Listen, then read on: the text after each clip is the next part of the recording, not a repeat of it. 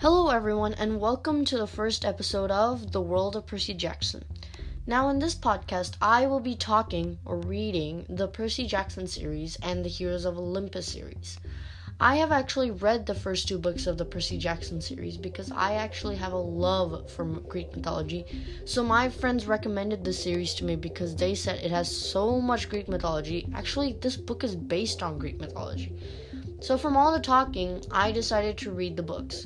But after the first two, I kind of lost interest in the series even though it had a lot of Greek mythology. But here I am again, reading the Percy Jackson series again. But I am ready to give this series a second chance, and I hope all of you fans out there who have read Percy Jackson and have loved the series, I hope I love it too. Now, in this series, I will actually be reviewing or interpreting the Percy Jackson chapters. So I'll actually go through 4 chapters every episode, and these episodes will update every weekly. And yeah, this podcast is actually kind of similar to another podcast called Potterless. And in that podcast, a 25-year-old man actually reviews his first time reading Harry Potter. So I guess mine and his are kind of same, but I hope you guys check his out too, because if you guys are fans of Harry Potter, you guys will enjoy him a lot.